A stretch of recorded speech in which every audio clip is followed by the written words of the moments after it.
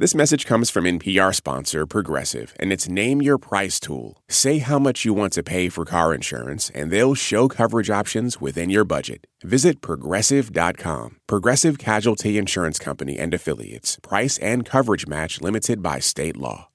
This is a special, extra special episode of Life Kit for Parenting with Sesame Workshop. Yeah, we're going to talk with one of the most iconic humans from Sesame Street. Hi, welcome to Sesame Street. I just fixed Mrs. Guzman's toaster, and we're just checking to make sure that it works. Now, let's see, make sure it's plugged in, and... Oh, there! It's working! Sonia Manzano played Maria on Sesame Street for 44 seasons. That's not just a career, it's a lifetime. Do you, Maria, take Luis to be your husband in good times and bad, to love him and care for him always? I do. I now pronounce you husband and wife. Yay! Little baby, I want you to meet all our friends. Hi, little, gee, what's your name? Gabriela. Oh. I loved Maria. She was totally my favorite, for real. She ran the Fix-It shop. She was so kind, so patient, but she's also really fierce when she needed to be. Totally. You know, meeting her at NPR Studios in New York, it was kind of like reconnecting with an old friend. So we talked with Sonia about her time on Sesame, including the Muppet she'd most like to have dinner with. I'm Corey Turner. I'm Anya Kamenetz, and this is Life Kit for Parenting. We'll get to all of that after the break.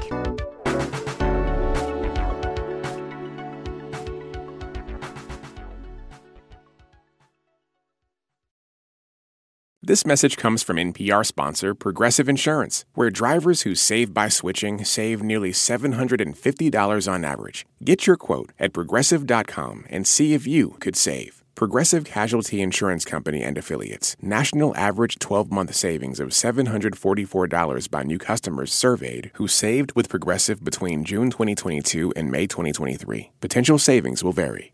Support for NPR and the following message come from our sponsor, Whole Foods Market. Host a celebratory brunch for less with 365 by Whole Foods Market, featuring wallet-happy finds like cold smoked Atlantic salmon, mini quiches, organic everything bagels, and more. Plus, visit the floral department and jazz up your table with a beautiful bouquet of big, bright, sourced-for-good flowers. When the brunch has to be perfect and delicious, go to your local Whole Foods Market.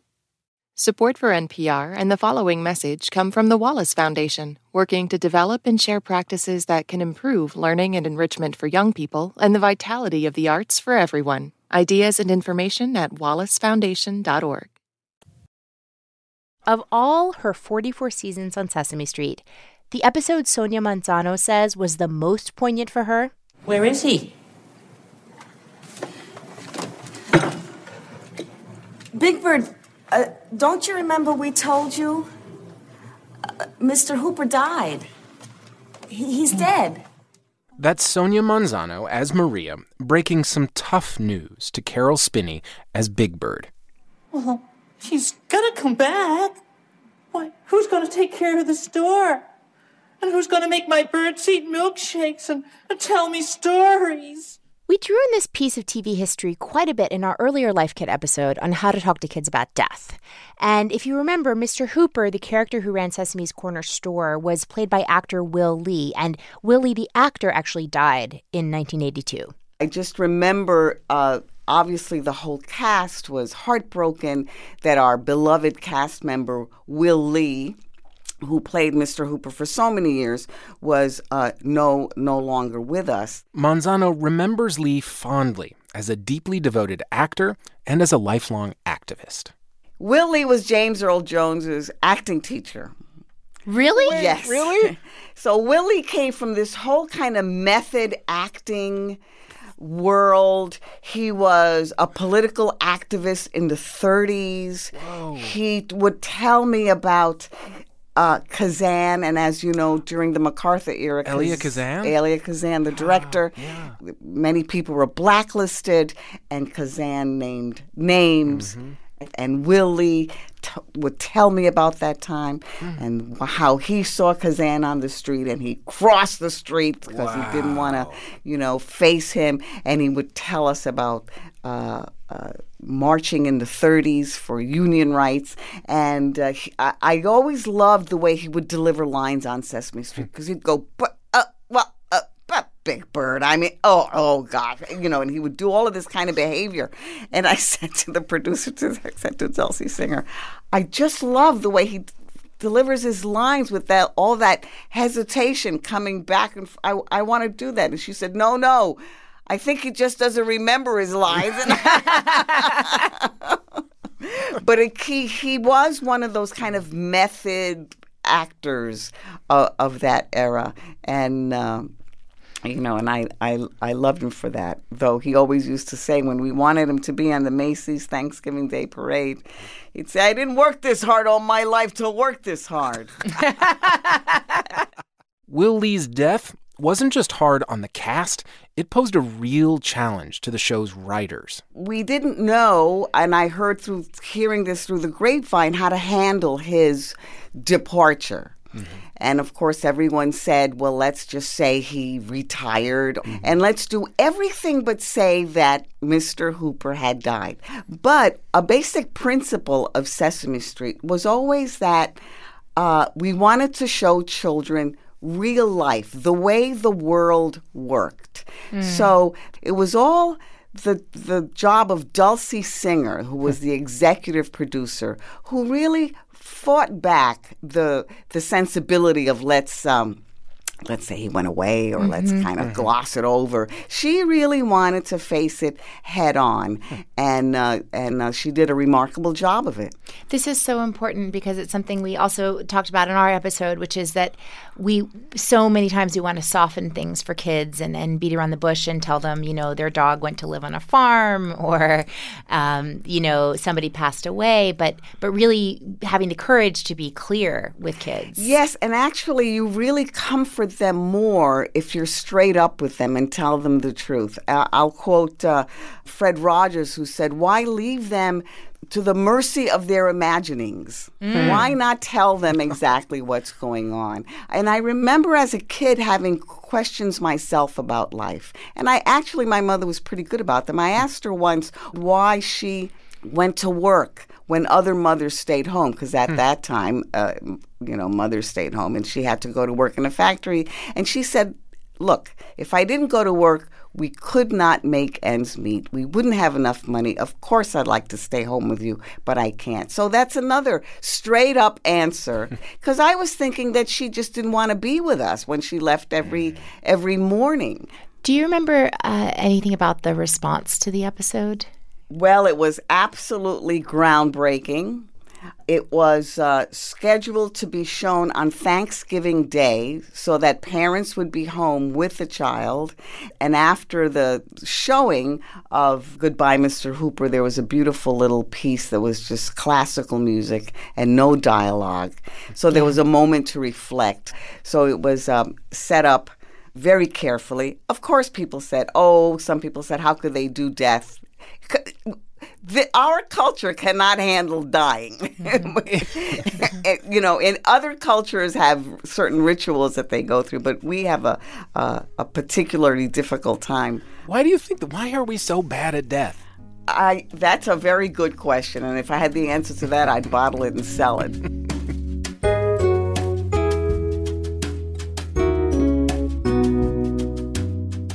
Manzano also began writing for Sesame Street in the mid-'80s, thanks to executive producer Dulcie Singer. I would question some of the Latino content on the show. And then I would say, well, you should do this and you should do that. And she finally said, why don't you try writing some of this material yourself? Now, at that time, there were no Latino writers. So she challenged me, and I really backtracked. And I said, oh, my goodness, I'm going to put my money where my mouth is. And that's how I started writing the show. And, at that time, I was able to write about falling in love, getting married on Sesame Street, and nursing on Sesame Street when I was behind the scenes and put my own. But I still think that the Goodbye, Mr. Hooper was the most poignant show that we did. I mean, it sounds like I'm talking about a reality show, right? Marriage, birth, death. Well, it's life, yeah. Yeah. Yeah, even though it's in this fantasy world. Even though in this fantasy world, it was very true. It was very true to the world. And it was a time where we weren't that concerned with teaching how a kid should go through school, through tasks of a certain generation. It was kind of the world in general and how things have always worked in the world. Well, this is really interesting because I know one of the things that Anya and I really wanted to hear about from you was, again, it was 44 seasons on the show, right? Mm-hmm.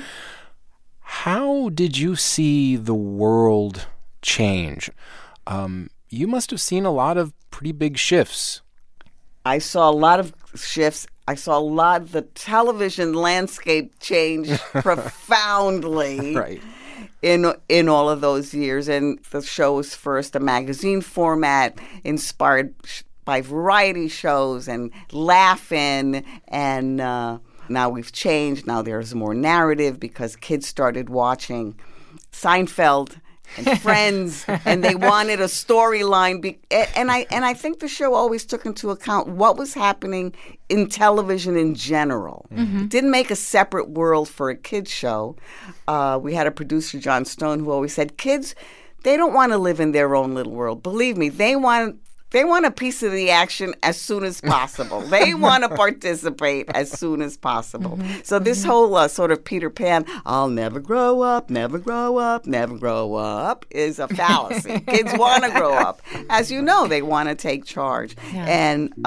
And Sesame Street always took that into account.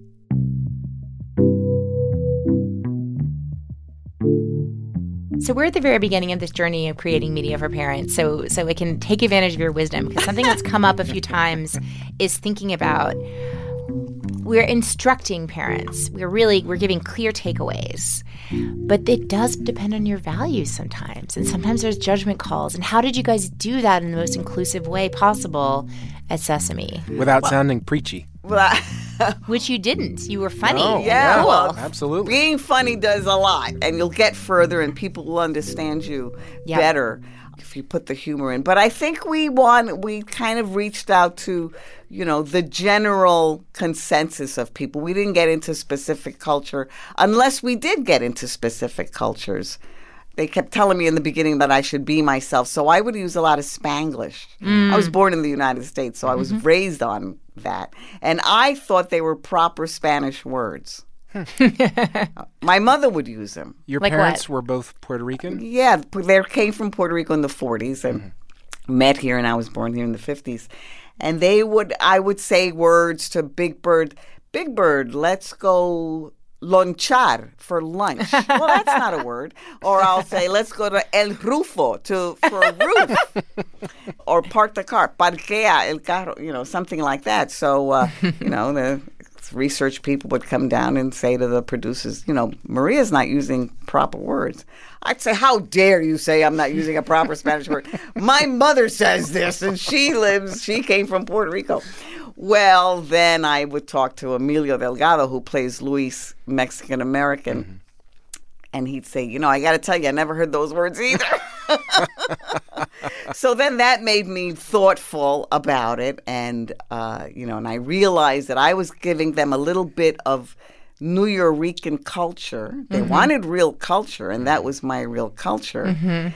So if anything, it showed me that if there's a problem, really face it.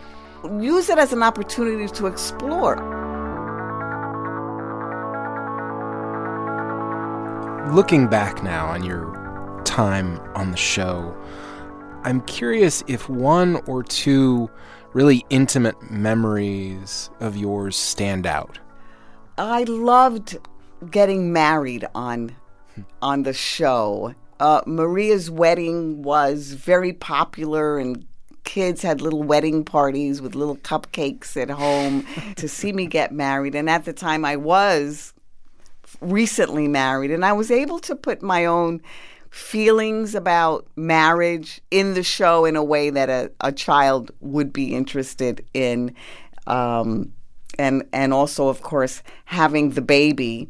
And as you know, if you have a child, when you have a child, everything changes, right? Like you see the world differently. And I felt that when I had my child. And so I wanted to say, I thought to myself, how do I put that in the show? And I made Oscar think that he was not going to be a grouch anymore because he was so interested in my pregnancy, and he was so excited about meeting the baby. And he's worried.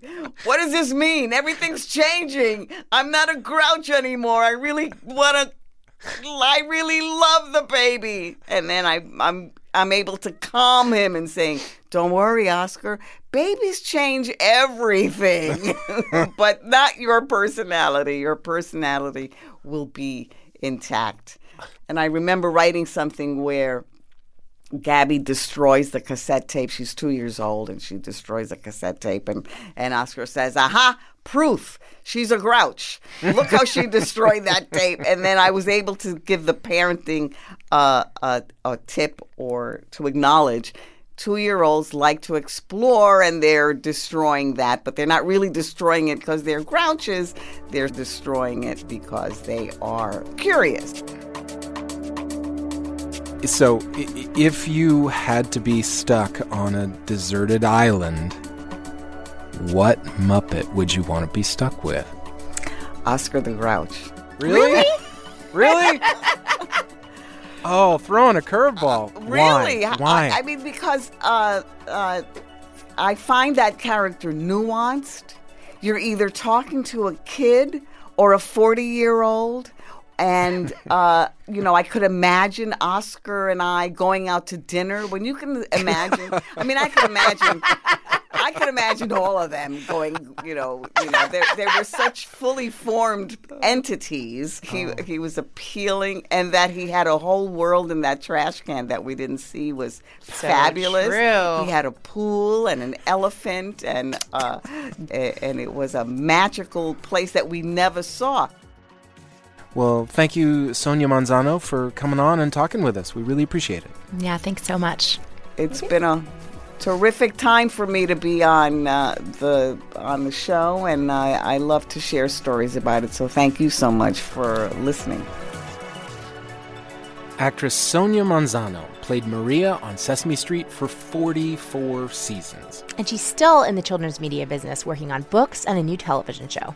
For more NPR Life Kit, check out our other episodes at npr.org/lifekit. And while you're there, subscribe to our newsletter so you don't miss anything. Yeah, we've got more guides coming every month on all sorts of topics, like how to buy a home or how to learn to love exercise. I'm working on that one.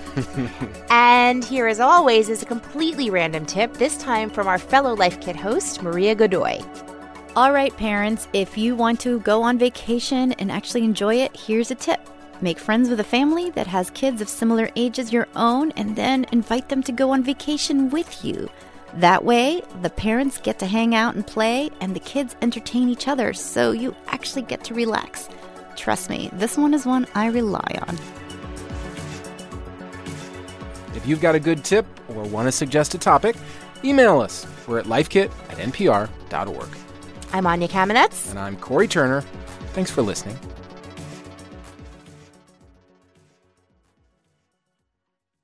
Sadie Alexander was the first African-American to earn a Ph.D. in economics. Sadie Alexander spoke to the audience about the persistence of racial discrimination and the status of Black workers as marginal workers. Join The Indicator from Planet Money for more profiles of unsung economists and other topics from economics and business every day and in less than 10 minutes. This message comes from NPR sponsor Charles Schwab with their original podcast, Choiceology. Choiceology is a show about the psychology and economics behind people's decisions. Download the latest episode and subscribe at schwab.com/podcast. This message comes from NPR sponsor, the Schizophrenia and Psychosis Action Alliance, shattering barriers to treatment, survival, and recovery. People with schizophrenia can recover and thrive. More at wecanthrive.org. All that sitting and swiping, your body is adapting to your technology. Learn how and what you can do about it. I really felt like the cloud in my brain kind of dissipated. Once I started realizing what a difference these little breaks were making, there's no turning back for me. Take NPR's Body Electric Challenge. Listen to the series wherever you get your podcasts.